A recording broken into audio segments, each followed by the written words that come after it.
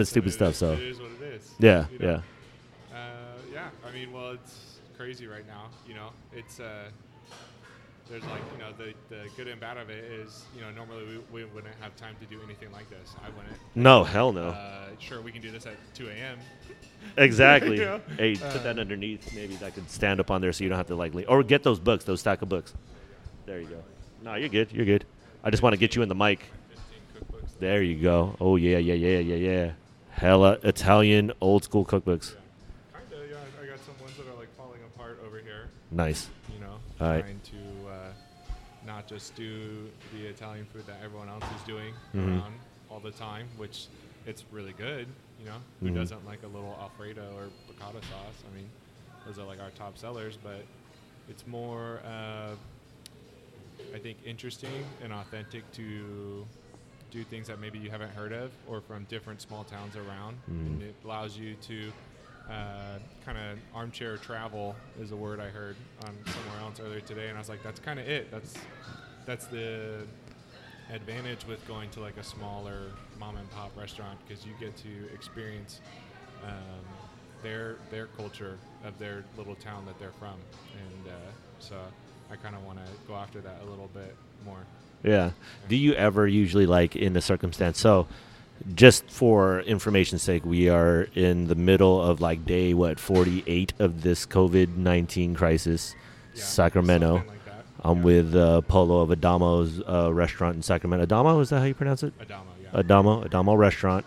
It's in the middle of this pandemic right now, so if we're listening to this in real time or in reflection, this is a weird time for the country. And Polo's here making business happen. It's in a to-go only situation, so if you're listening to this in the future, there was a time when people couldn't even go inside restaurants, if that's even a thing in the future. And but yeah, so go ahead. So in normal circumstances, would you be able to have this much time to work on a menu? No, definitely. I mean, yes and no. I think under normal circumstances, this kind of thing happens throughout the night, and I'm jotting down on whatever little piece of scrap paper I have my crazy idea that never ends up actually making it onto the menu. It usually spawns some other idea, and then something a little bit more maybe vanillafied comes out, because I can be a little wild.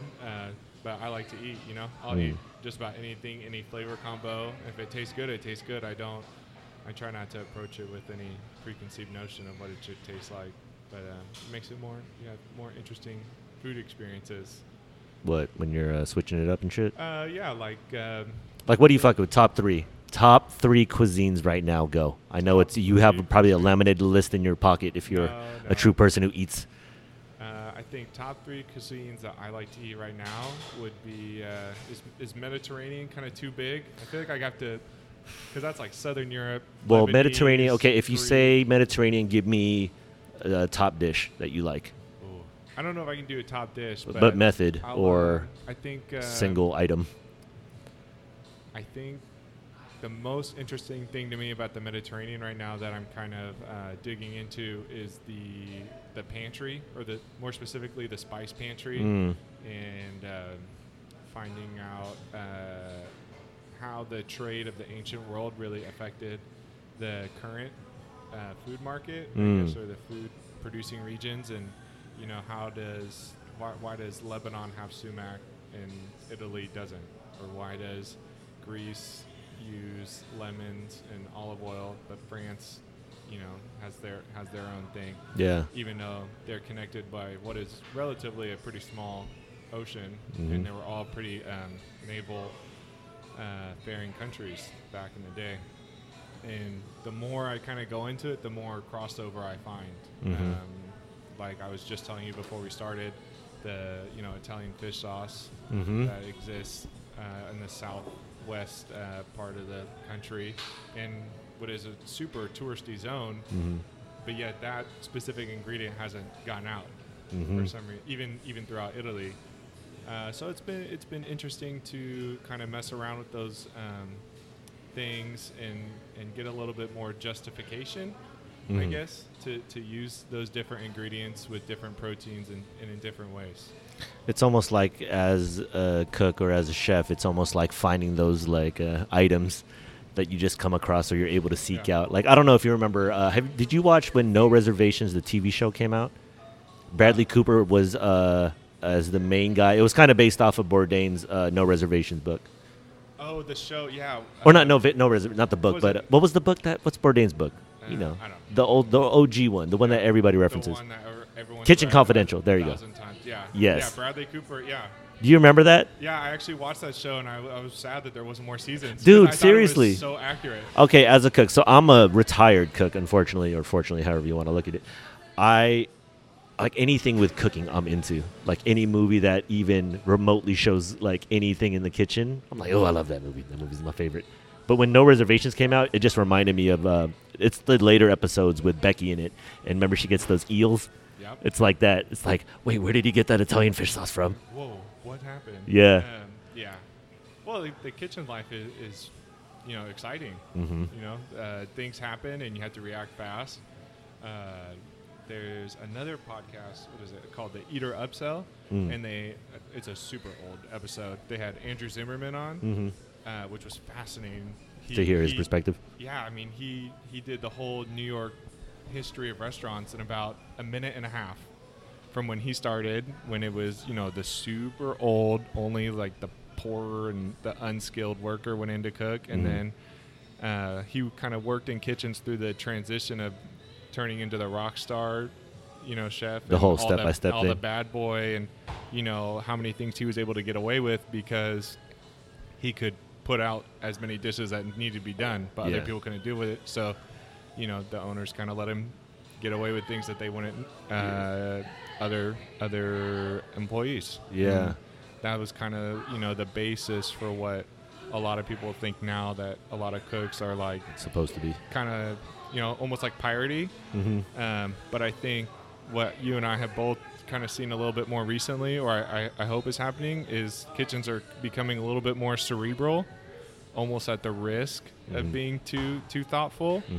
And maybe one of the things that comes out of on the other side of this is that you'll be able to keep that cerebralness, but have to be a little bit more accessible to the general It's populace. not as for lack of a better word, like elitism. Not. I mean, it's a horrible word, but I was just before we got here, just listening to a lot of the chefs, and a lot of them who are going to be covered are going to be, like the main dudes, and like Baluds and Keller, and those are awesome chefs. Like those are the guys that are the guys behind the scenes that have carried and helped facilitate the culinary world into today's modern world, and but also looking at that, it's like that did mutate kind of slowly, kind of what you're talking about, like the eras of cooking. Because when I went to culinary school, it was early 2000s, so it was right after the Tex-Mex revolution and going into the gastronomy, like Granite Chats, like was first on the scene with Alinea, I think, first open, like, and I was just like, whoa, I didn't even know this is part of cooking.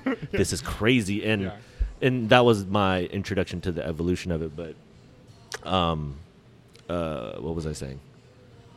God damn it, fucking How those bigger guys that are, the typical old yes. white male. Okay, yeah. So how kind much of they breaking do. that stigma of, not necessarily the stigma. I mean, it's already been trending that formal or fine dining is, the white linens are few and far between nowadays. I mean, you see them more in like, upscale New York, maybe certain particular areas that are accustomed to that, but formal fine dining, it's blurring the line with casual. And I think it's a good thing in a lot of ways because it gets down to just the food. Like, and it's always been about the food. And I think what you're talking about is chefs being cerebral. It's like you get so detailed and so intricate where you take a wide step back and then you almost use all that technique and that wear all, and then you just take something very simple and just treat it with integrity and just, and then it kills. Like people never understood fine dining. I know you get it too. Like, how do people pay for $300 for 36 courses of this? I'm like, it's almost like the adventure of it. And you're seeing what the chefs do. I mean, the way I see it, I'm very critical always when I eat. I'm like, oh, that technique, or oh, look at that viscosity on that, or oh, the plating is sexy. Oh, let me take a picture. It's cool to geek out. I love food like that. So. Oh yeah, I mean, geeking out is like the best part. People don't get why you want to spend so much money on a particular dish, and then, sure, I can go buy the ingredients at Safeway for $1 and probably make a same dish with the same ingredients. but I can't make it to the same skill level that person's making. And a lot of like what I've taken a couple of the servers to my old work in SF, Gary Danko, and the food, amazing. It's classic. It's not that complicated. I would even venture to say that most people at home could probably do it if you spent the time and had a little extra fridge space. But another thing you pay for in those top places is the service and how seamless it is, that you don't even realize how well you've been served until maybe a couple of days later you're like, I forgot that they even changed my fork. I didn't even see them do it. Or what happened to the salt and pepper? Oh, that's right. The salt and pepper shaker weren't even on the table on dessert. I didn't even see it disappear. Yeah. And like, my water glass was never empty. That's like the biggest thing, right? Yeah. So many people are like, the number one thing I everybody need water. Yeah. Me too. My water. 1 star because my water wasn't filled. 1 star. Yeah. 1 star. But yeah, that's what fine dining does. It's those weird detail things like to never see your server, but somehow have everything at the right time and have everything replaced, and you don't remember the person, but the memory is so unique that the experience to every single person participating, it's like, yo, it was the greatest thing, and you don't even remember. Like you said, it's a reflection 3 days ago where you're like, yeah, that was very crafty how they did that. Like, I never had to wave someone down. Never. I never was left wanting something. I always had everything I wanted. Yeah. And it's weird because I think you go out, you go somewhere like that, and then eventually you got to eat again. So maybe you can't spend that much money. So the next time you go out, you go to a smaller spot that's maybe much more casual, and you're like, oh, damn, dude, like, why is my water empty? Yeah, exactly. I'm like, do I got to fill this up myself? Like, what's going on? Excuse me. Yeah, but I mean, that's what goes into, paying for fine dining. But like you said, like, it is fascinating to see what does happen after this, because, I mean, if what they were saying, like, for instance, like, I think with Keller, I think, or Balud was talking about, and some of the numbers early on, I mean, 4% of the GDP is, what accounts for, restaurants, and easily right out the gate, it was already 9 million unemployed. And I think we're hitting maybe 11, 12, if not full 14. I mean, it's close somewhere around there, I'm assuming. I have no idea. Yeah. So I'm thinking, had time to follow those numbers. Yeah, obviously, because you're working on the business. This is what you're supposed to be doing. But that's why I'm like, I wanted to come prepared, because as I was thinking about everything, and I know we talk, at the shop, and I'm like, this is fascinating. Like, you alluded to that New York Times article about a Prune Chef, right? Was it Prune Chef? Hamilton. Yeah, and that was a very well, eloquent written thing. And, like, speak on that. Like, give a little synopsis, and then, give a little takeaway from that. Because I love that article. That was really cool to shoot that to me, so I appreciate that. I love her as a chef, first of all, because she is, I think she's mastered the art of being, like, cerebral, but being real. And I think just as a person, she's so real, but her education goes so far. I think she has some degree in writing. That's why her writing is always amazing. I was like, there ain't no chef write like this. Yeah, exactly, right? Like, if one of us wrote it, it'd be like chicken scratch, and some other person would look like an order for, like, meat. It's just like a word and then space. And right. then, no, but she was just kind of talking about, where her restaurant was kind of when it started, and the little bit she gave a little synopsis about the journey of it, and how her neighborhood, a lot of what she talked about was how her neighborhood has changed, and I think she was alluding to kind of how the whole neighborhood of the country of restaurants has changed, and how there's so many more skilled people out because it's become so popular to cook, and there's always going to be people who get into it for the wrong reason, who want to be the next food TV person, which a lot of those guys kind of, if you look back, got into it by accident or just by happenstance. Yeah, they didn't really go, oh, well, I'm going to be on TV. I mean, when they started being on TV was like, you don't be on TV to cook. Yeah, no, it was like public access first. Yeah, it's like, God, dude, I hope, my local paper gives me a 5-star review. Yeah, that was really only what it was. That's like one little paragraph. That was like their dream. Yeah. So they're kind of living in an alternate reality than most of us will ever achieve. That's a very small percentage in representation of restaurants. I guess I got to get back to what she was talking about. But she was saying, sometimes people are a little too fancy. Sometimes they're super basic. And both of those things can work. And, the diner has really changed. They're much more educated because food is on TV all the time. So they kind of know a little bit more.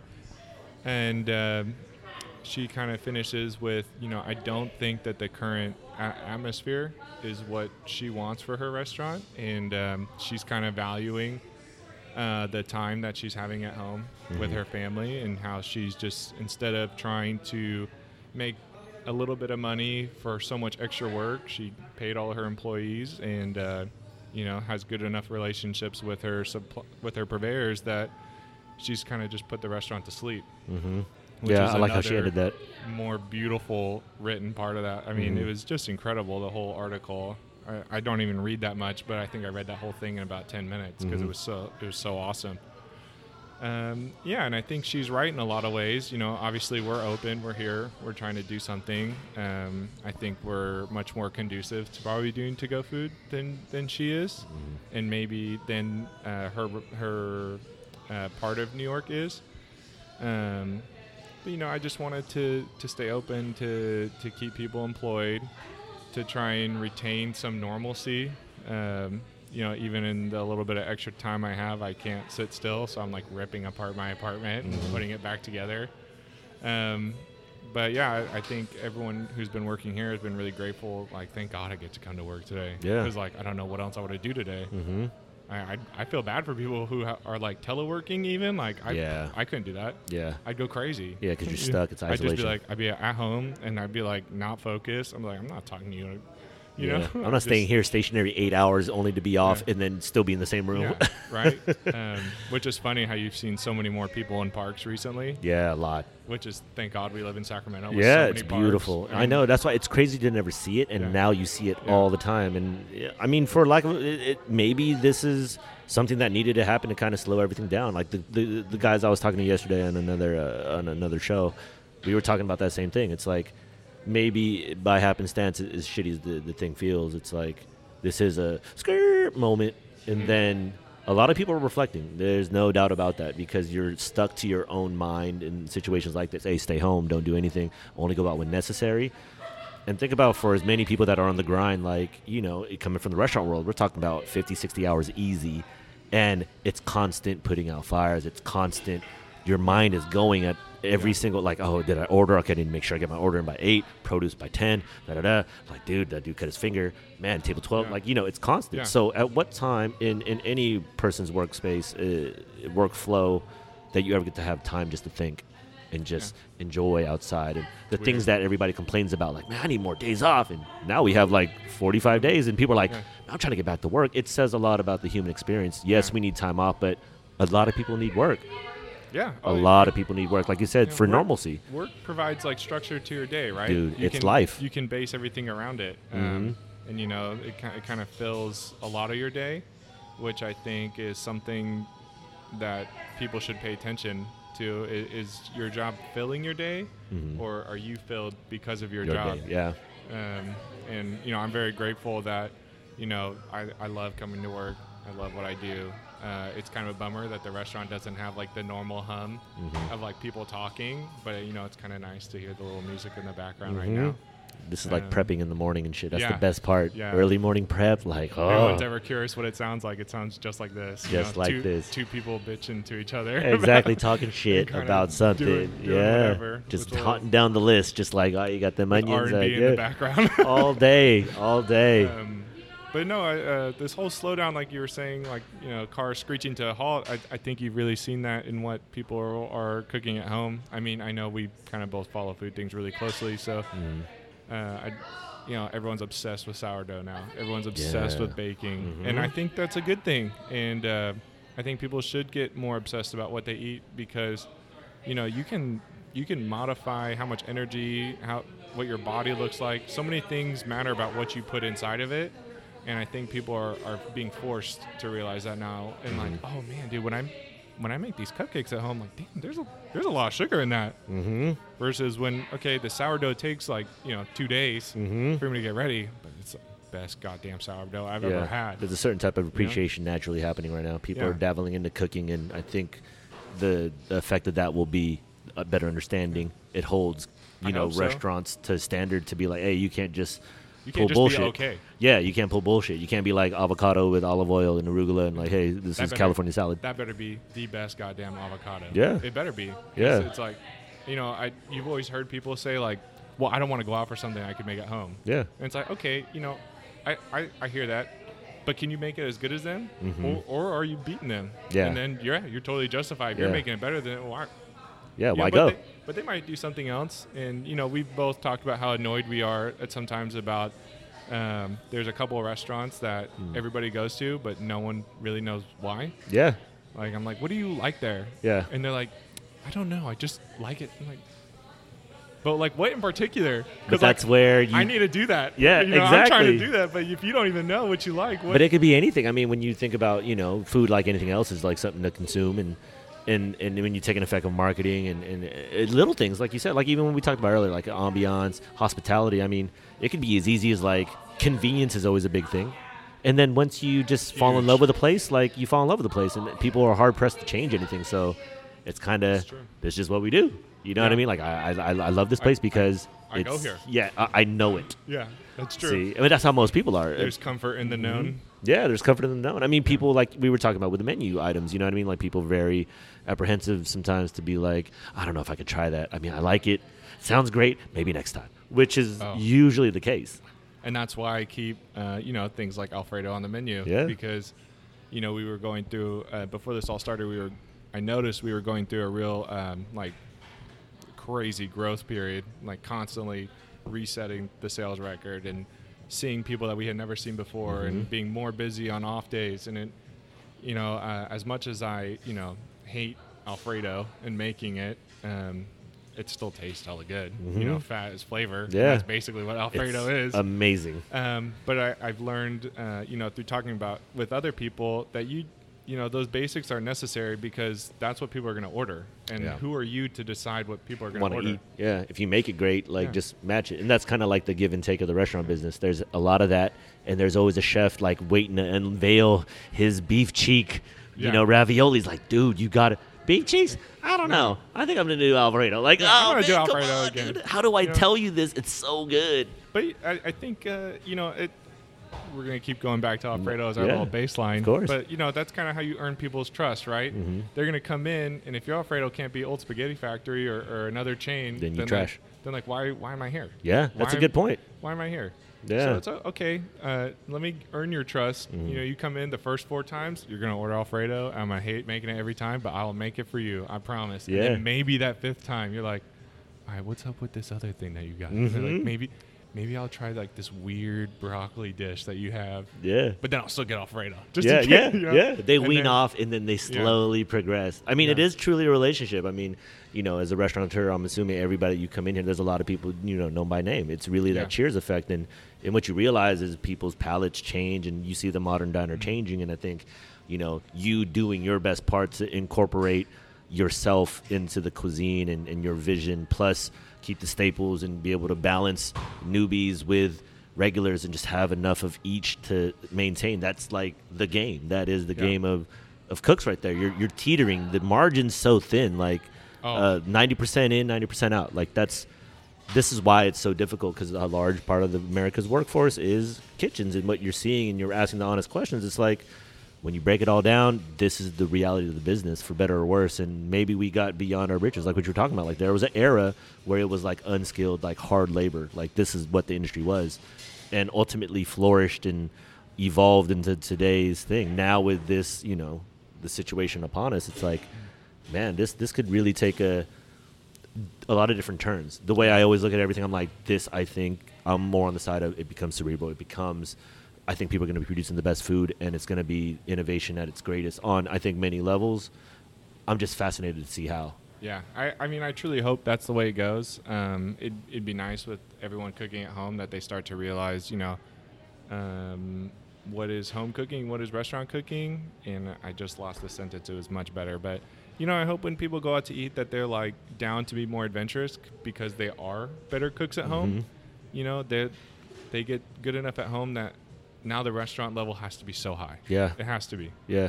And I'm down with that. That's what I'm thinking. I think a lot of cooks love a challenge. Yeah. And we've taken a couple of risks here. I was just thinking about one yesterday and today that we did a special. I think I told you about it. It was like a sweet and sour orange sauce with smoked trout and leeks.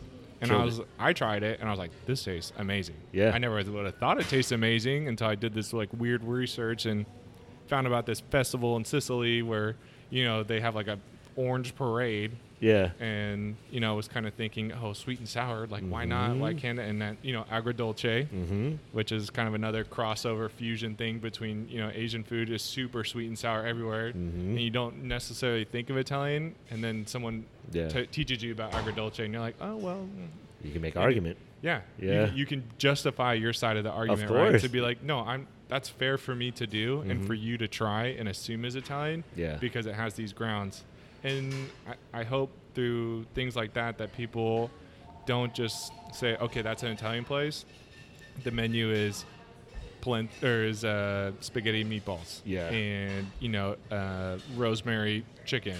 And split breast chicken Alfredo. Broccoli. And chicken cacciatore. Yeah. And broccolini with Parmesan. Yeah. Why can't it be, a little maybe broccolini, but mixed with like Lebanese flavors? Why is that so outlandish? Yeah. Because that's probably what they were eating when they took over at the that time, place. Yeah, if you could put your mind at this era that I'm explaining to you through the name of the dish, here I am showing you Indian spice trade getting through to Italy possibly, and there's accounts of here. Boom. I think that's where it's dope. I think that's where the marriage of like history and, trying to source ingredients, because when you figure out like, yo, how did this get into, the dialect of the food here? How did this, and then you trail on like, Silk Road or whatever trade was happening at this era, and then it becomes a staple, and now it evolves. Then you're looking as a chef, you're like, that's where the creativity is, because you're trying to find little nuggets. And history is a nice little gateway into access to the general idea. It could be in myth, like, potentially this is it. But even then, like, even if it's just even a little bit, like, you could do it. And that's the world of food, I think, is cool. And especially with Italian food, like you said, it's like it has its staples. But as, a chef of your background and your vision, you're like, shit, just try this. Like, it's every chef almost has that in them to want to put that, like, ooh, dude, eat this. Like, you know what I mean? Like, just try it. Just try it. Honestly, if you don't like it, I'll make you whatever you want. But just give it a chance. Yeah. And maybe the States are like the perfect spot for that, because we are the natural mixing point. That's like the whole country's history. That's why there's so many little neighborhoods and you find so many foods like chop suey. Yeah.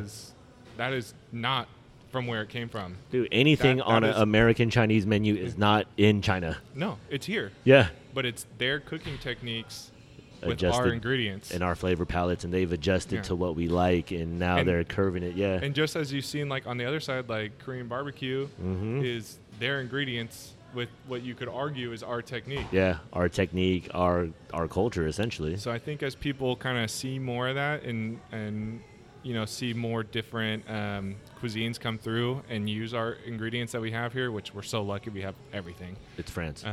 It really is. Like, if you look at the produce here, I could only imagine when I read books about like old French, cooking and all the old chefs of yesteryear, and Jean-Georges and Joel Robuchon, like, the French countryside with the wines. And I'm like, dude, California, you could make an argument, and I didn't live in old French country, but the produce, the wine alone, and the food culture that is just here on just that from purveyors and things like that in California alone is very particular. And it's like, we're very fortunate to have these as access. You know what I mean? Like, East Coast, you can't find like any type of produce. It's cabbage and apples on every dish. Like, maybe broccoli and potato. Yeah, with pork. You know what I mean? Yeah. Well, because that's what grows. That's what thrives. I mean, honestly, I think you could make the argument that not just California, but just, I don't know, 40 miles outside of Sacramento, or 40-mile radius of Sacramento, is probably some of the best food you can buy in the whole planet. Yeah, hands down. Honestly. Hands down. We have just about every climate. We have,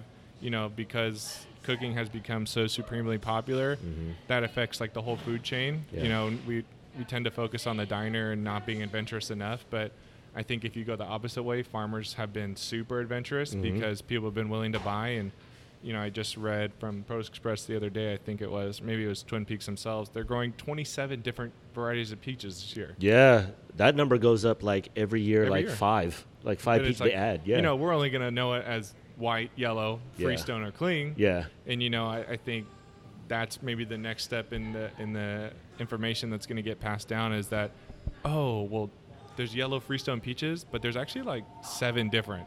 Of that version of it. And like the farmer's going to know it because they eat peaches Yeah, every day. And yeah. maybe the general population isn't going to know the names. Yeah, but they'll be aware of it. and But see at least it, they'll yeah. know that it's like, oh, wow, my food is being produced by somebody who goes to this effort to grow, 10 different kinds of yellow Freestones. So I can have yellow Freestones all the way into October.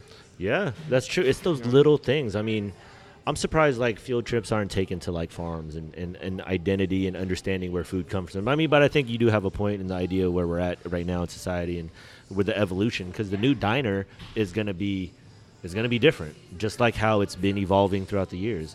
We're talking about, like you said, if America's the melting pot and you specifically, let's just focus on California. It's like, man, with the things available here and the clash of cultures and with, technology where it's at, the everyday person will have a level of knowledge going into restaurants, and it will kind of, hopefully have the chain effect of like chefs will come out and people are looking for creativity. People are looking for innovation. People are looking for a leap, like something. I mean, maybe that could be, what in turn happens, and it's exciting to see, man. Like I have hope for it, but Me too.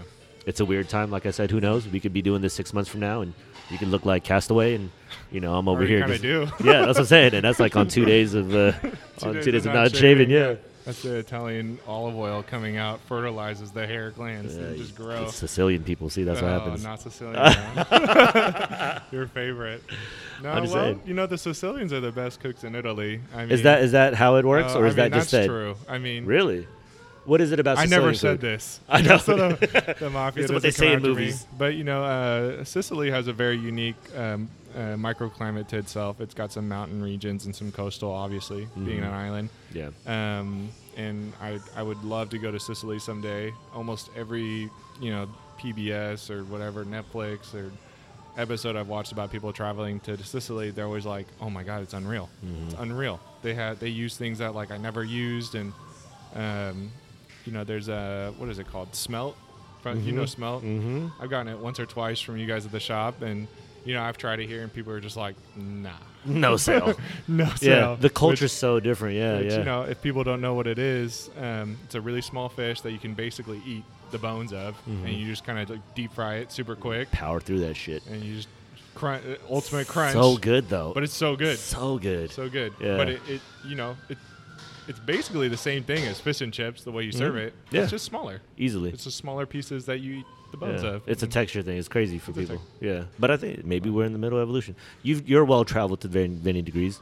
Best dishes from some of your travels, or some of the more memorable ones. Doesn't have to be really fine dining. It could just be something you picked up off the sidewalk. But what are one of those like foods you're like, shit, that shit like caught me by surprise? I think 2 things come to mind right away. Yeah. Both of them in Italy. Mhm. One of them when I was a kid, and if anyone's familiar with Lake Trasimeno, it's a pretty big, sizable lake in Perugia, and we used to go there as kids and go to.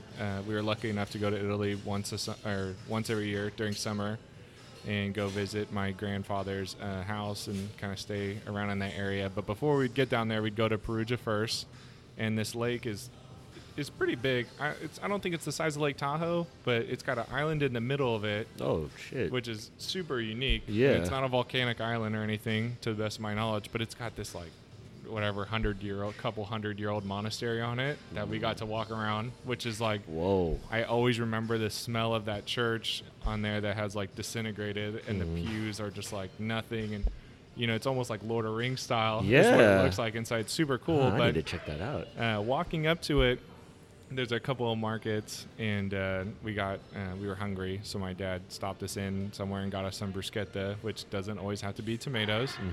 And there was one of the bruschetta toppings was, I didn't know it at the time, it was really finely, perfectly square diced mushrooms, and I just like smashed it.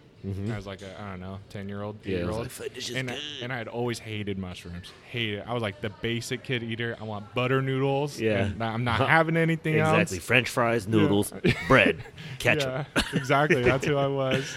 And I was like, man, dude, this Dad, this meat's great. And he was like, those are mushrooms. I was like, well, I guess I like mushrooms then. Yeah. So I have such a vivid memory of that. Nice. And then one is more recent with my sister and my brother. We went to Italy. I think it's been 5 or 6 years now.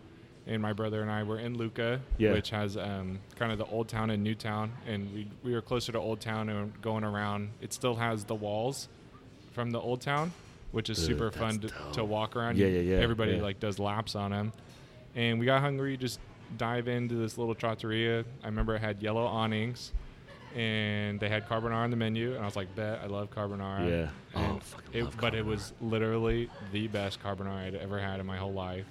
And they served it with a little like balsamic glaze, which I thought was super cool. Yeah. And I was like, that's genius. That is genius. It's and like, it seems so chefy, right? To do something like that. And it was just on the side, just like kind of lazily put there.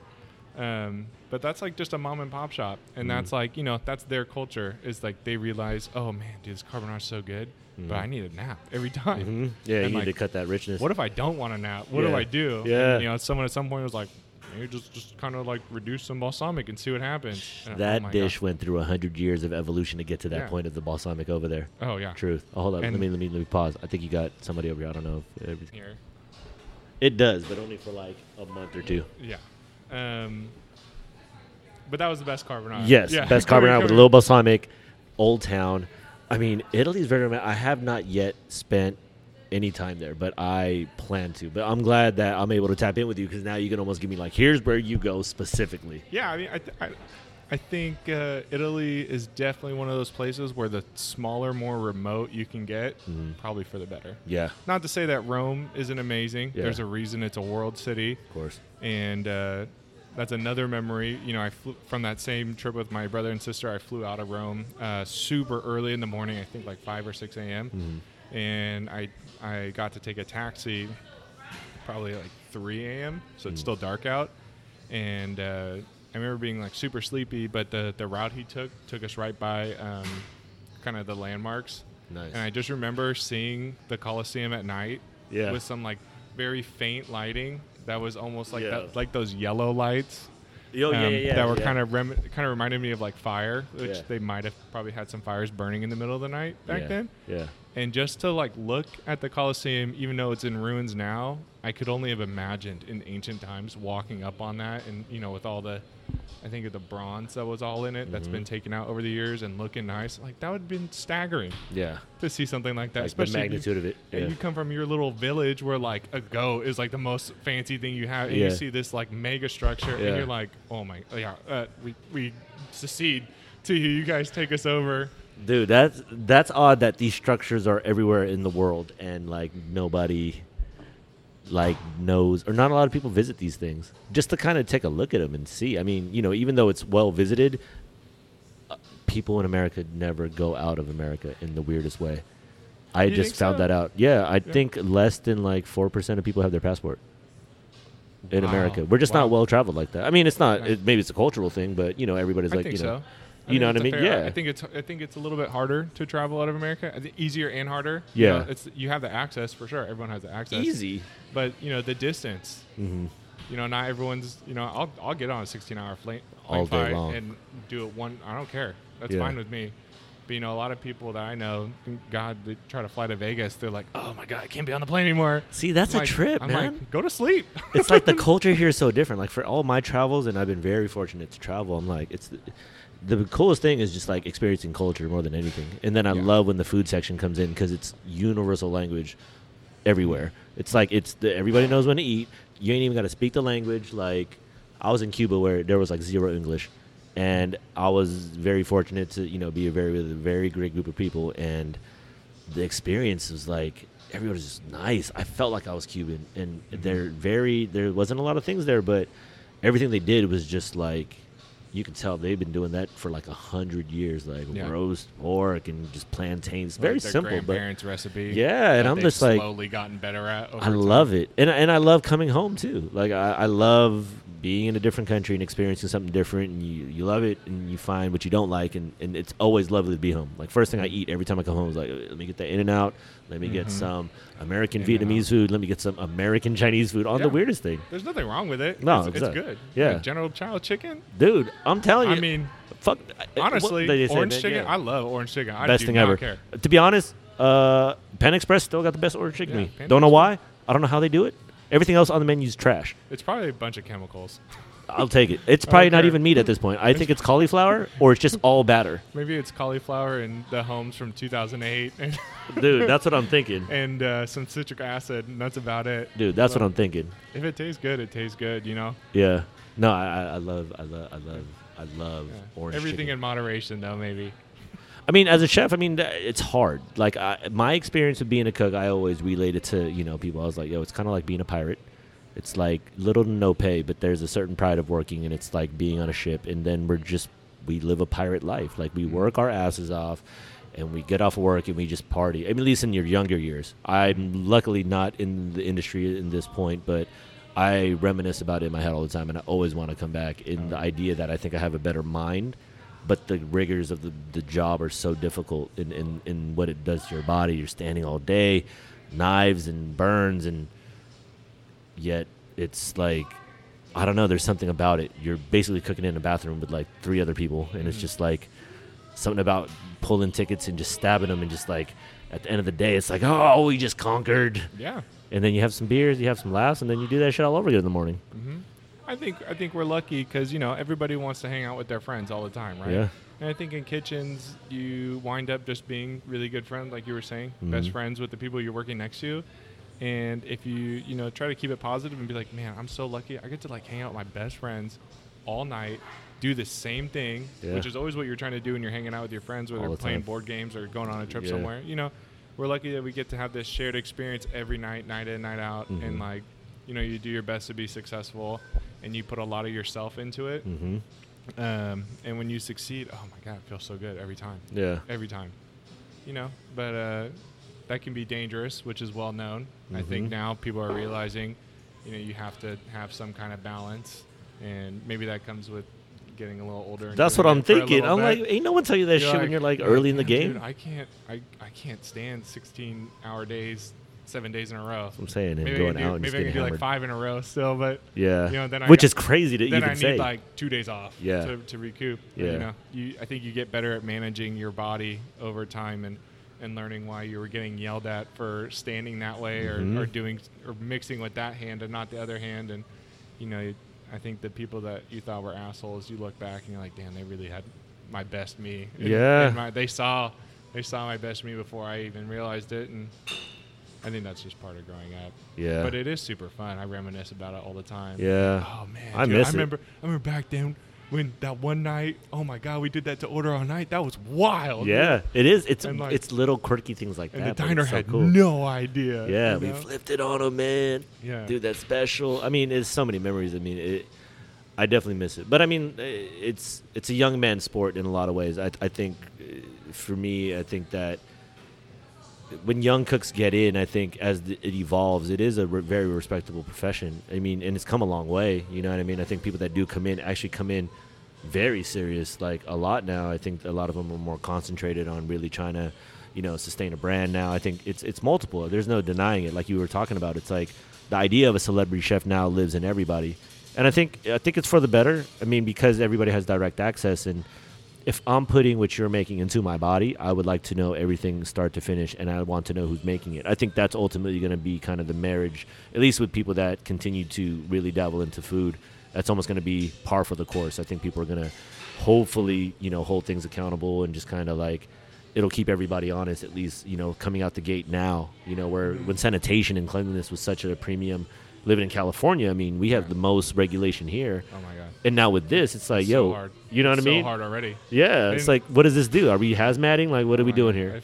I think most cooks, if you ask them, they'd feel like, oh my God, I maybe most good cooks, they're like, I clean all the time. I clean. Yeah, I clean during service, like And- after every dish. Yeah, and like as you know, you've seen good cooks, and you're like, I don't understand how you're just like working with bubbling sauce, and there's not one goddamn drop anywhere ever.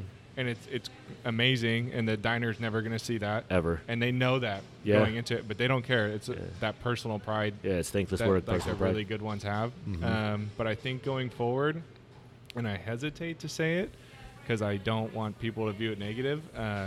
Food's going to cost a lot more going I forward. think so too. Because there's going to be much more labor going into cleaning because the regulations are going to change. And I think personally, cooks, while everyone talks about, oh, well, you have the passion. Okay, but passion does not pay bills. No. And cooks are working extremely hard. And not to say that no one else in the Is it? restaurant Yeah. is working extremely hard. But I think cooks are maybe that one group, and probably dishwashers to an extent, but I would almost call them cooks too. Same.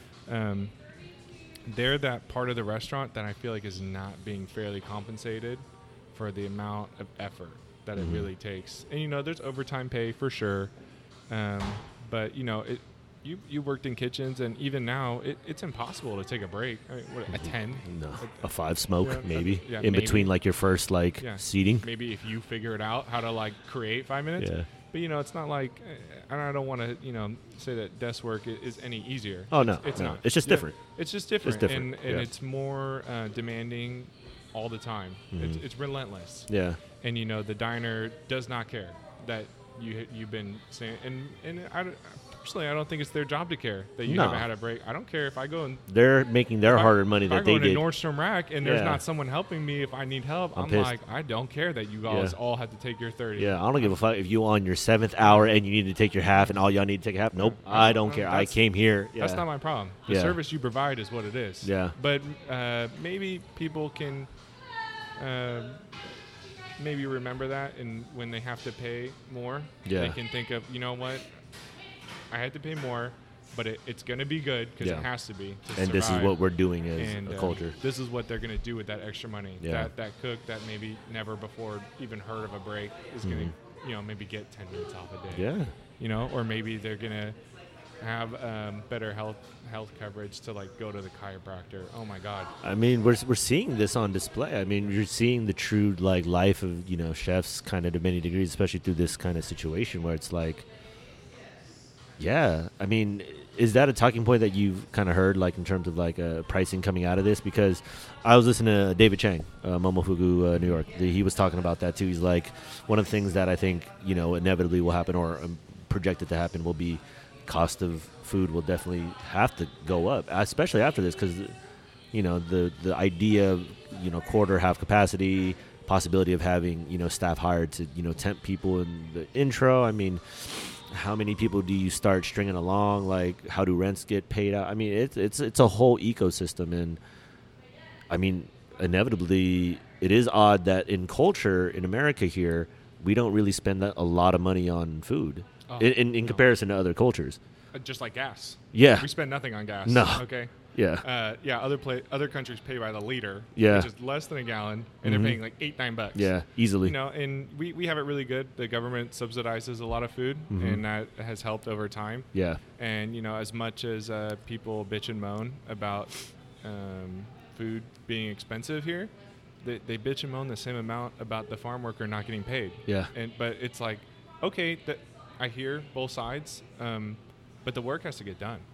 Regardless. And those people have to be paid. And it's not like a business is a charity. The business is out there to make money, and I think some people have an idea of what the margins are like, and maybe you've heard differently, or maybe you can ask a couple of people that come into the shop and see what they say. I kind of try to secretly ask people. Of course. I don't think people realize how many steps there are in the food chain and how many people need to get paid. And I think, in a perfect world, sure, everybody would be making hella money, but that's not the reality, because people, see a vegetarian dish and they expect, well, that better be cheap. I'm not paying No for protein. No I know protein. I know the cost of beef. No protein. It better be $5 or less, or or it's got steak. Okay, well, kind of expensive. Maybe 15. And filet mignon. Okay, 50 easy. Yeah, I'm like, what? I don't even. We could go on about filet mignon. Exactly. It's Yeah. the worst cut. But that's crazy because these things are embedded in at least our culture. And are we in evolution, or are we, or is that just always going to be what it is?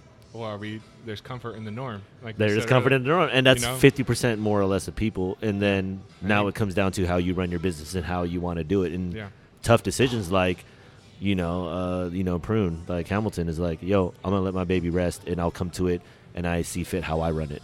Versus adjustments, being honest as a business person, like, look, I'm gonna adjust, but I'm still gonna keep my integrity, and I'm gonna press forward, and I'm not gonna submit and do something off-putting just to make the sale. Right. Because then why am I doing anything? You know, and these are the times where, people are exploring that. Yeah. I am intrigued to see because, I don't want to guesstimate too much, but, I think in reality, I don't know, what do you think a steak salad probably costs? 15, 16? Today, yeah, easily. Maybe 18? Yeah. If it's $18, you better be like somewhere nice, right? 18, I'm at least getting 5 ounces. Yeah, I think the reality of what that plate probably should cost is probably like 25. Easily. For like a basic steak. And even saying that, I'm like, Jesus, I wouldn't pay that. True. I don't think I would. But I think that's what presses it. Yeah. Like, that better be the best. And the truth is, that's probably like, I think maybe going forward, that might be like one of the worst steak salads that you have. Yeah. It's $25. And I think home cooking is going to be very important. Very important. Because everyone's going to have some knowledge on how to do it. Yeah. But yeah, I mean, there's so many different ways it could go. Home cooking might be every restaurant. It might be. That's what I'm thinking. Because I've learned over time here. I've been shocked at how many people just do not cook at home. Do not. Like 90%. Like microwave every meal, or maybe like takeout. Yeah, freshly. Some of the to-go things, the delivery home, kind of like I pre-prepped it for you, Blue Apron, kind of those things. And I think like the next step, even above that, is maybe people who know like 1 to 5 dishes that they know how to make, and they make them like 2-3 times a month. Mm-hmm. And then I think after that is where you start to see like people who can cook at home. But I think there's a large population in those first two groups who can't cook or who can barely cook. Oh, more than 50% easily. And those are the people that are gonna have to be paying out money to be eaten. Or maybe there's a large disparity. Like, is it crazy to say like Demolition Man? When every restaurant's Taco Bell. It could be. You know what I'm saying? It certainly could be that way. Yeah, because who's really surviving? Anybody with the to-go, anything that's big business. I mean, and that's that's par for the course. I mean, they're never going to be affected. They're too big to fail. The government won't let them fail. Yeah, exactly. Maybe that. I don't want to say that's good or bad. I try to stay not political. No, of course not. These four walls. Yeah. But they employ a lot of people, and I think it's fair that they stay open, be supported to do that. Because oh my God, can you imagine if McDonald's tomorrow didn't exist? That's like. What do you do with that whole population? Yeah, that's too many people. That's too many people. Yeah, and don't get me wrong. Like, it's not to say restaurants aren't that many people, but if you're doing, not to be comparative, but yes, McDonald's is a conglomerate. Like, or even Cheesecake Factory. Yeah, that could bring down the economy for real. Tomorrow night, Cheesecake Factory says, "We're done. We're closed. Everyone, you don't have a job anymore. Goodbye." Imagine what would that do to the economy? Oh my God. Yeah, that could have farther repercussions on many levels. Yeah. Yeah, so there's no right answer to anything that's going on or ever. You try to choose your best answer, which is, I think, what drives people in the restaurant it is almost like a board game, like all the time. You don't know what the next card in the little random deck flipping over is going to. No. We all got hit pretty hard. No one expected coronavirus. There's the next card to be flipped over, and hey, also bonus effect. You're shut down for 2.5 months at least. It's like a bad turn in Monopoly and shit. Like, fuck, I hit going to jail like 3 times, bro. Like, what the fuck? Going to jail, and then on my last time around, I landed on Park Place Hotel. Exactly. Only play. I was like right there, and I rolled 2. Get out of here. Like, stupid shit like that. But I mean, restaurants, have been around for as long as we could remember. Like, resiliency is key. I mean, staying positive. I mean, talent will always win out, and passion, and the will to work and just to make it happen, because it's not perfect.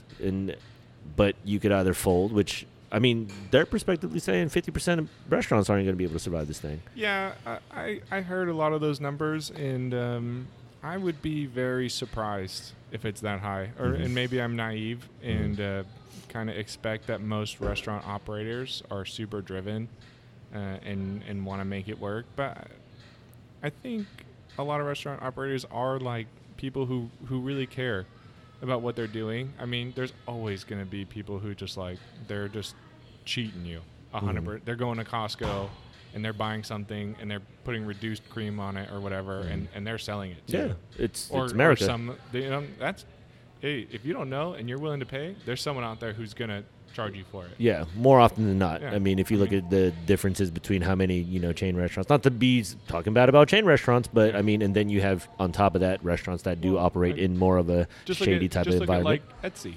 Yes. That's all stuff, it's not beyond anyone's capability to make the stuff that they're making. Yeah. That's why that shop exists, is someone can make something, but they can make it better than you. Yeah. Can, for sure.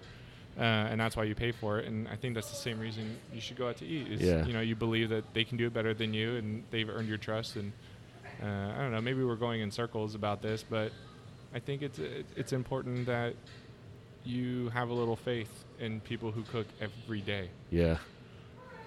Give them a chance to and open yourself up to trying something new. Yeah. Is maybe what I hope people do when they walk in. I mean, I think we're on the horizon of it, man. I think that's what you like to see at the shop when, I love to see it at the shop. We talk all the time about how much salmon you sell today. Mountains. But I mean, think about it. How much Ono you sell. But think about this, though. How many pounds of salmon were people selling like 20 years ago? Yeah, probably the same. No, I don't even think that, not even close. No, I mean, the same, it probably wasn't that much. Yeah, but it was still the number one seller, but it just wasn't like the amount. How long ago was it that I think it was Restaurant Trois Gras? Yeah. Was the first restaurant to what we would say today properly cook salmon, which is not cook it all the way through. Yeah. I think that was barely 30 years ago. Yeah. I think. Yeah, that's what I'm saying. We're in like teenage world of I think culinary world. Like I think it's still evolving. This is still like something very tangible, and I think the advent of technology, like it's going around in circles. But people are gonna. I mean, at least for this niche of dining. I mean, what restaurants account for in terms of the everyday, it's a very small amount. It's crazy as it seems. It's just its own little ecosystem in itself. Like when we talk about what majority of people are doing versus people that dine out, it's still a very small percentage, and it's still enough to sustain this many businesses. That just goes to show you how many people are in food industry in general. And it's still a small percentage, and that's what's cool, because it's almost like, Tom Colicchio says they're too small to fail. Yeah. Where worst case scenario, you could probably run this, you and your sister could probably just run this by yourself for a day if you needed to. And that's where when we started, the type of thinking is as good as going to be at. Yeah, when we started, I remember just when I started, the restaurant had already been open for like a year and a half, 2 years, I think, when I started here. And there was multiple times that it was lunch service. It was me. Mm-hmm. I was dishwasher, cook, server, and sure, we got caught out a couple times. Yeah. And, got flooded. rushed. Yeah. And it sucked. In the weeds. Yeah. Yeah, it sucked. The whole dining room's full, and it's just me, and people are like, "Oh my God, I'm never coming in here again." Yeah. This place or that's what you're thinking when you're back there, like rushing, like. Ugh. They don't know how to staff, and Yeah. It was okay. It was fun. Yeah. Those are the things I reminisce about. Yeah. And especially when people say, "I don't have time for them," like, you got time, okay? I promise. Yeah, man. But yeah, I think I think that's kind of what I think about when people say so many restaurants are going to close, and I'm confused about where that thinking comes from, and I think they're purely thinking financially, and I think maybe they forget that most restaurant operators take out huge loans to get started and have paid them off. Yeah. And while they don't want to get in that scenario again, I think a lot of people know that they did it once, and why can't they do it again? Mm-hmm. And I hope that's the way it goes, because the competition has been so great for the whole restaurant community of America, especially in Sacramento. You look back to when Biba first started. I think it was 35 years ago. Yeah. They were like, I think I wasn't alive. One. Okay. Yeah, me neither. So, or maybe 1 year old in a different place. Yeah. I think they, were probably the first Italian place here, Mm-hmm. and they lasted 35 years, and they had a great run and was a great restaurant with great people. And I think even up to maybe not so much their last service, but their last service before this whole COVID thing broke out, they were still amazing. Keeping up. Yeah. And forcing other restaurants around them to innovate, and like, okay, well, now they're doing that. What do I have that's going to match or compare? I have to get better, and it's a fun challenge to present yourself with. Yeah, I mean, restaurants come and go. I mean, it's cool in its day now that we could actually have access to like see these restaurants or look up information for them. But I mean, before, I mean, there's a whole pantheon of restaurants that, it's gone by the wayside, like Fleur de Lis, El Bulli, Well, like the landmarks. yeah, like these are like, if anybody wrote, I mean, history, of cooking, like these are like, whoa, Those are they're- like multiple chapters. yeah, in and they that just book. kind of fall by the wayside, and that's the reality of the restaurant business, and it's good and it's bad. I mean, it lives its life, and just like every restaurant has its own personality, it's its own identity, and you just hope that they can stay open as long as possible, and they could continue to provide that, because like you say, it's a craft, it's something that's kept upon and built, and it's not only the restaurant itself and the workers and the people, but it's the people that come in. It's the whole dynamic, and it's the whole lifestyle, the ecosystem, and Yeah. everything, man. It changes pretty fast, honestly. I Mhm. mean, I was kind of thinking about the Restaurateur Guau and how, they had already been open for a number of years when they did that salmon dish. And, it wasn't that far away from now, but I think, even when I listen to a lot of podcasts, they talk about, landmark things that happen in the restaurant world. I barely know about it. I have to like get online and Google it right away. Yeah. Because otherwise, one, I'm going to forget, because my attention span is 0. But 2, because it wasn't even that long ago, I'm like, how do I not even know about this? Yeah. You know? But we never learn about it. It's you just, don't- as a cook, and it's yeah, like you either it changes gravitate towards it or you fast. don't. Yeah, Yeah. it does change fast. I mean, there's new chefs all the time. I mean, James Beard is handing out James Beard's awards like every month Yeah. in every region. 2 people who absolutely deserve it. Yeah. Yeah, And that's why I was like, it's like, not yo, like they're they're just handing everywhere. it out like, Mhm. like a little mail thing on your, Yeah. doorknob. It's like, It's hey, like you're people around the who- radius here. You get one. It's like, no, No. this goes to show you how many like practitioners there How are. much talent there is Yeah. now. It's become so popular, it draws in some of the better minds, Yeah. Just like if soccer was popular here, Mhm. America would be the dominant force in the whole Of course. world. Okay. Yeah. Even so, I think we're always usually in the top 10, top 20, Yeah. and it's like our, C- sport to play here. Yeah. But yeah, I think people, when things become more popular, they accelerate faster. Yeah. Just like electronics. I mean, how Mhm. long ago was the internet invented? I don't know, 72, 73? Officially, the computer, yes. Yeah. Yeah. So- Internet was somewhere- like 90s, Yeah. I yeah. think. 80s, 90s? Yeah. Internet? AOL Like, Online, that's what it was. Yeah, we But were quick. we are the Yeah. generation of AOL Instant Messenger and the Yeah. dial-up. Like, hey, get off the phone. Yeah. And now our phone is the internet. Yeah. That's how fast we're That- evolving. Like that. It's Thank that you. popular. It's going to even go even faster than what it Yeah. is now. So that's why I think a lot of restaurants are going to make it. I think so too. I I think think we're people too are just innovative. Too interested. Yeah. There's too much interest around it. People are going to come back. I mean, on a lot of surveys that I happen to see or people send to me, the number 1 or 2 thing that people are most excited about, they're like, they can't wait to go out to eat. Mhm. They can't wait to go to the bar. Yeah. I'm sure a lot of bartenders are I mean, dreading it's making gathering those first drinks together. back. Yeah. Because everyone's going to dude. have their corona tolerance to the roof. I know, yeah.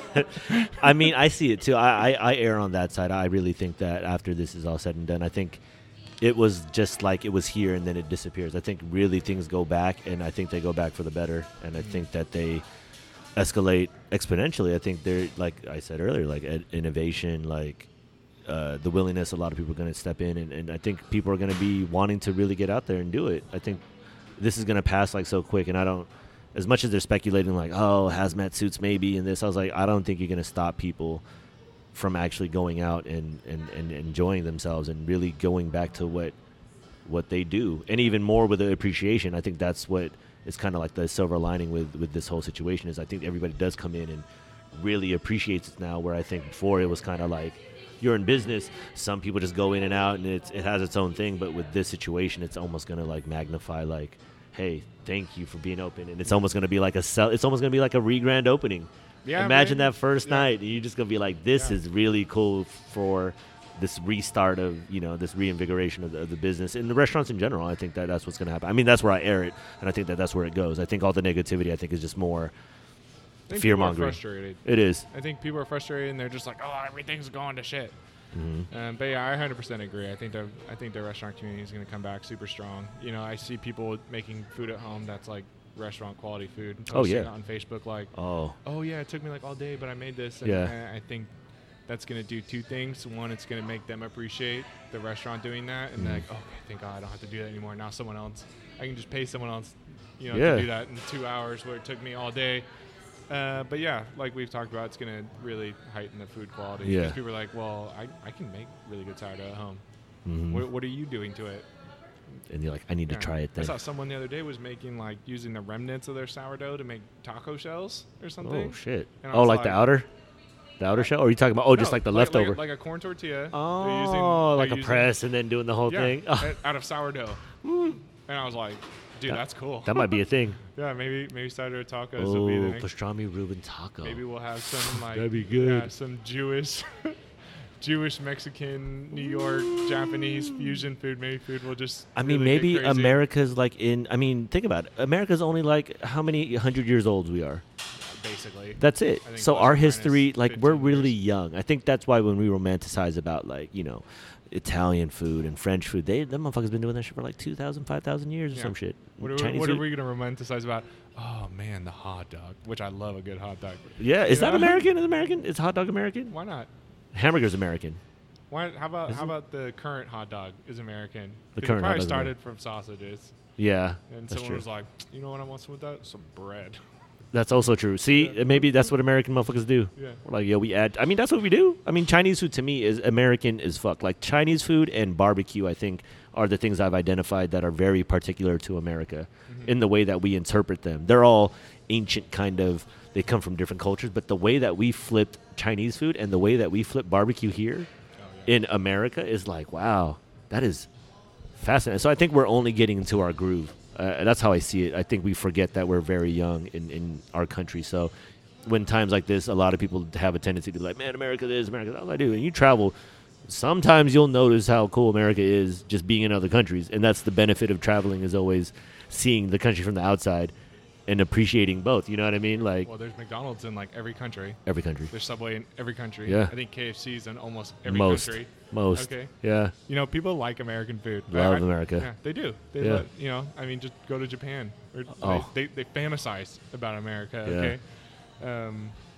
But yeah, American food. I think you are kind of right. It's still very infant Mm-hmm. and has a long way to go. And it's almost like we're like a beginning painter being given an advanced painter's like wheel of colors to choose from. Mhm, mhm. You know, it's like I don't know. I don't know how to mix these. Yeah, well, figure it out. But And I'll use this color and that color and like Yeah. okay, I don't know how to mix those 5 colors together, but I can like soy glaze some Brussels sprouts. I can do that. Yeah. You know? And then that's your like first default. You're like, that's actually crazy because there's a lot more intricacies, or there's a lot more to learn. So that's why, like you said, it's a full palette, and then we're only scratching the surface. I think, and to your point, like trying to really, chefs, you know, like and cooks and, you know, restaurateurs trying to really push the envelope, I think will help continue that progress of being innovative, where if the creative, you know, emphasis here in America becomes like something that, you know, other countries look at like, yo, American food is like,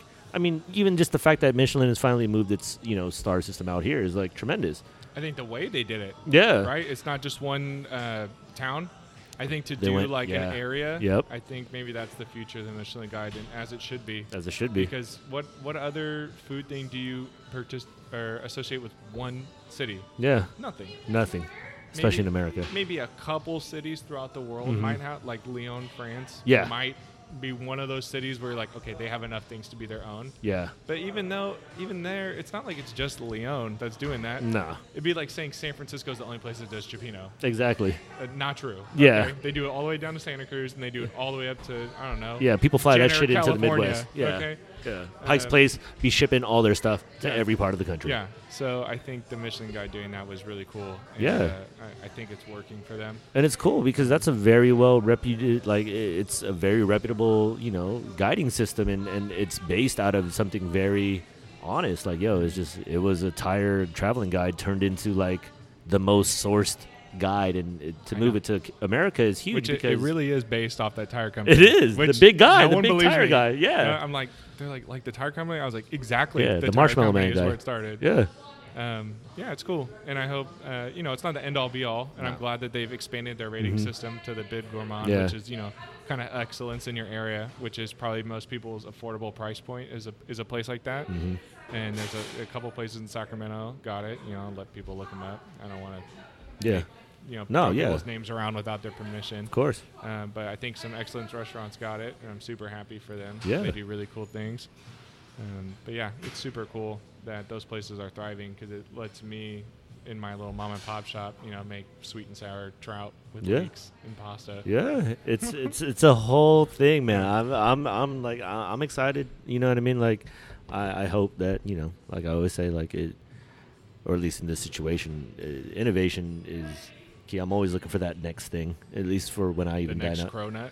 Yeah, I mean, it might be a miss, but that cronut or whatever, this innovation leads to something else. Like, and it'll happen. It'll happen, I think, exponentially even more so now because I think people are going to feel the pressure, or not the pressure, but I think people are just going to be motivated to just do some shit that you really want to do.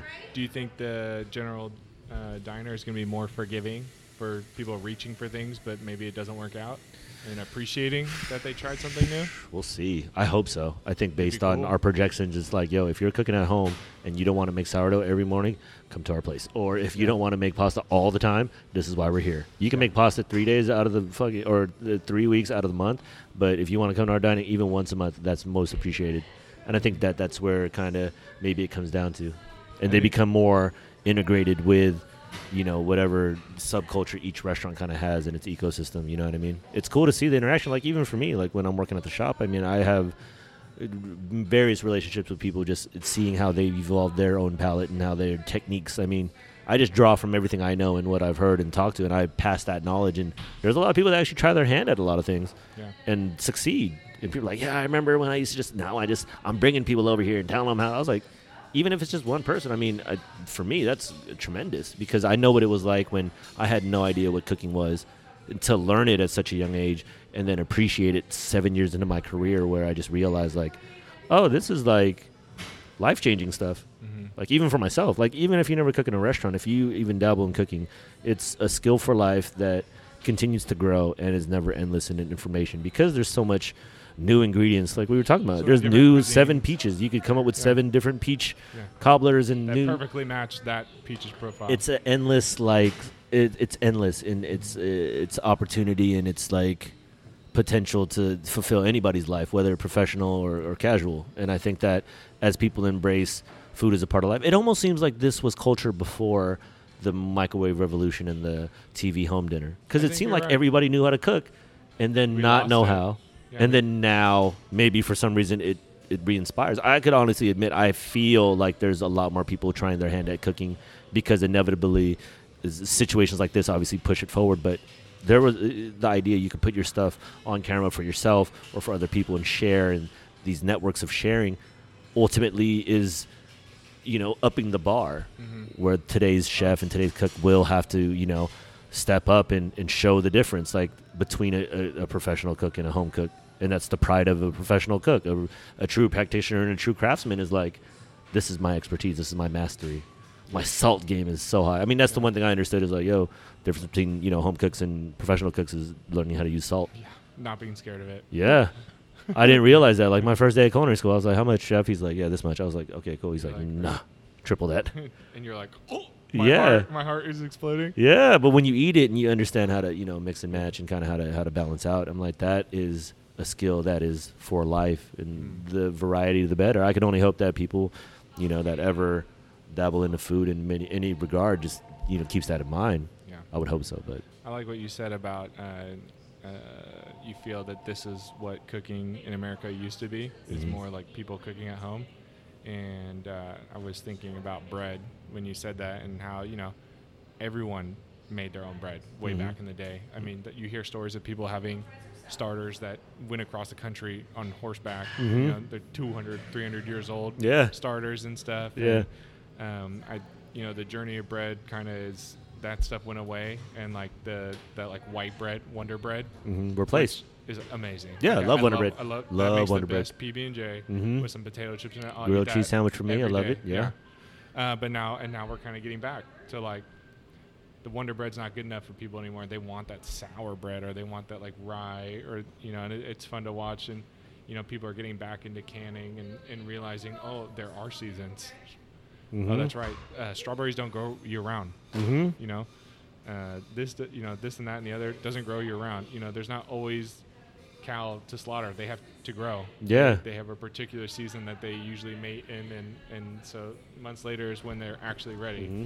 You know, and I think people are getting more into like, fermenting and canning and stuff, which sounds super nerdy, and it seems super hard. Mm-hmm. But if you look at its origins, it's from way back when they didn't even understand what the hell they were doing. Yeah, no refrigeration. Like, what the fuck? All this shit's spoiling. We got to figure something out. Cheeses were made by accident. Yeah. Cheese doesn't have to be something super complex and No. like, I need every chemical. But you do need every chemical to make the best. The best. And that's the difference. And that's why you go out to eat. Exactly. Because that chef just took like a 16-hour like deep dive on just how to make that particular bread. Yeah. And then that's what you do to experience. Yeah, you pay to experience his gain of knowledge or her gain of knowledge. You know? Yeah. Or like, this person makes the best jam because they've been making that damn jam with their grandma or their grandfather for, generations. Yeah. That thing has been passed down, and that's why it's perfect. Yeah. You know? The minute you go on like auto cooking when you're not measuring and it's more like feel and taste and you're trusting instincts and you're like on automatic, it's like that's a good rhythm to have. And it's hard to get there and consistently do it. Like restaurants that operate, you guys, the whole reason why you're there is consistency. The whole reason why is like you can replicate that dish like spot on, plated perfectly, and that's kind of like the test. You know what I mean? That's kind of like, okay, can I? And it's a rhythm, and to get in there, and it's really cool. You know what I mean? It's a very honest thing, and a lot of people can relate to that. I think that's what continues to be the longevity of food culture in general. The evolution will continue. That's a hard thing to do. Be consistent. Oh, be hell consistent yeah. all the time. People don't realize, after 50 times of making it, if you go home and make a recipe 50 times in a row, all of a sudden it's going to have more lemon the last time than the first time. Yep. Because you kind of, whatever of it, you want to try it out. And being consistent is a super difficult thing to do. It's also another, I try to look at everything as a fun challenge because then it's not so dreaded trying to achieve it every day. But try to use a lot of positive reinforcement because it makes it more interesting and fun. But yeah, being consistent is like super hard. But it's like the baseline. Yeah. Is you have to be an A+. The minute you walk in, it's like, yo, that's the standard. And I was thinking about when you said, you've seen people come in, and you remember the first time I came in and got my one bronzini. Come back. Yeah. You're like, who the hell is this person? Yeah. I think it's the same to become a regular at anything you do. I see, a lot of people ask me, can I go to the market with you? You know everybody. I'm like, I know everybody because I go every week. Yeah, you'll know everybody too. It's a once a week. Honestly, if you go once a month to a restaurant, you will be a regular at that restaurant in 3 or 4 trips. Easily. They will remember you. Yeah. Especially if you're like nice. Yeah. Basic manners like, oh, thank you, hello, yeah. how are you Simple doing? Things. Not walking to the front of the Chipotle line, and when they ask you how your day is, instead of saying bowl, you could say good. How are yours? It's simple things. Like I think we draw back to that. Like I said, it's this situation I think is ultimately going to put this in people's faces. Like, yeah, we should be nice to each other. We should help support each other when we can and try to learn from each other. And if it regards in food, I think that ultimately extends out. And I think people won't be so shied off, and I think hopefully people understand both the situation in hand and hopefully the future of where dining is. I mean, I hope. But then again, it could just fucking it could go back to the same thing. Opposite way. Yeah. That's why I think we both haven't really talked about it because we don't want to manifest that in any way. I want to manifest nothing, I want it to be the way I think is best. It's a wait and see approach for sure. But I mean, right now it's fascinating. Like the fact that I reached out. We've talked about doing this for a while now, so that's why I'm like, it's crazy. For like a year. The circumstance is like not ideal, but it is fascinating nonetheless, and that's why I'm like, yeah, hopefully we can do a couple more of these, man. I'd love to do these, from time to time. Hopefully, this doesn't persist as long, and maybe this could be more of a late night session right after service or like on a day off. But I'd love to do these again and try to be able to incorporate other chefs. Like I was talking to Olga from Pushkin's, and I was telling her I was going to pod with you, and she's like, yo, I love it, because I was talking to her about her story. Her story was crazy too, and I was like, maybe this is a thing. I mean, especially at the time right now, I think that just to get the story out, I think if we want to really bridge the connection to like what people probably want to hear from just everyday people that are cooking, it's no different than another job, but it's one that a lot of people in the industry, especially if you've been in for X amount of years, there's a certain level of pride and ownership that you can never take away. And I think that's like a big force of how restaurants continue to strive. And I think to your point about restaurateurs will step up, because this is almost like a normal day in a lot of ways. Even though it's not ideal, this is something that they would face in an everyday thing. It would just be coming from like 50 different angles. Yeah. But now we just have to worry about this one thing. Yeah, all right. It's almost easier. Yeah, you know what I mean? It's like, oh, I know what the problem is today. Exactly, right? Like, we're not going in, okay, cool, I know how to staff it. I know this. You're not dealing with, like, covers and, a down refrigerator and, vendors not, delivering the right thing. Those fish guys and a-holes, you know what I mean? Stuff like that. Fish guys. Yeah, I know. There's always so many things that can happen every night, and that's the excitement. But it is kind of nice to have a couple weeks of, I know what my problem is today. Dude, you guys should do this. The restaurant business should always have a sabbatical for 1 month. Hey, that would be so dope. There's plenty of restaurants who do go on those sabbaticals that produce great food. Yeah. I don't know. Maybe it turns like that. Maybe restaurants aren't so big into like trying to, manipulate or not manipulate, but duplicate business and be empires. Maybe it just becomes this weird, like, look, man, I'm going to be here for the lease 5 years. My restaurant's open. That's it. And I just want to do it by. I move somewhere else. Yeah. I thought about doing that. I was like, I want to do a lease one so everybody knows, hey, this is only 5 years. Yeah. After that, I'm maybe never again. It'd be fun. That's like Laurent Gras. Like Laurent Gras, he's not in New York again. So I was like, yo, this show, Laurent Gras, right? From he was, I think, San Francisco. He was why am I forgetting that restaurant right now? But anyways, like, French. He's one of those like weird. And I used to really like hone in on him because he was like this elusive chef that was just he was tied to a lot of different chefs, and he had this immaculate like resume, and he was always supposed to be like this was supposed to be what he's this promised like dude, like, yo, this fool has very serious talent, but he never stays at one place. It's so elusive how he is. And that's pretty fun. Yeah, that's why I was like, yo, is he just playing that game? Like, everybody just kind of, he's like following the white rabbit. It's like, yo, I'm gonna be here. Like, he was on hiatus from San Francisco and New York, and he was in New York. He stopped, fell off the face of the earth, was biking everywhere, came back. I'm going to do a pop-up at Momofuku. I'll be there for like 3 days. And then disappears, opens a restaurant, and then leaves. It's like, yo, that's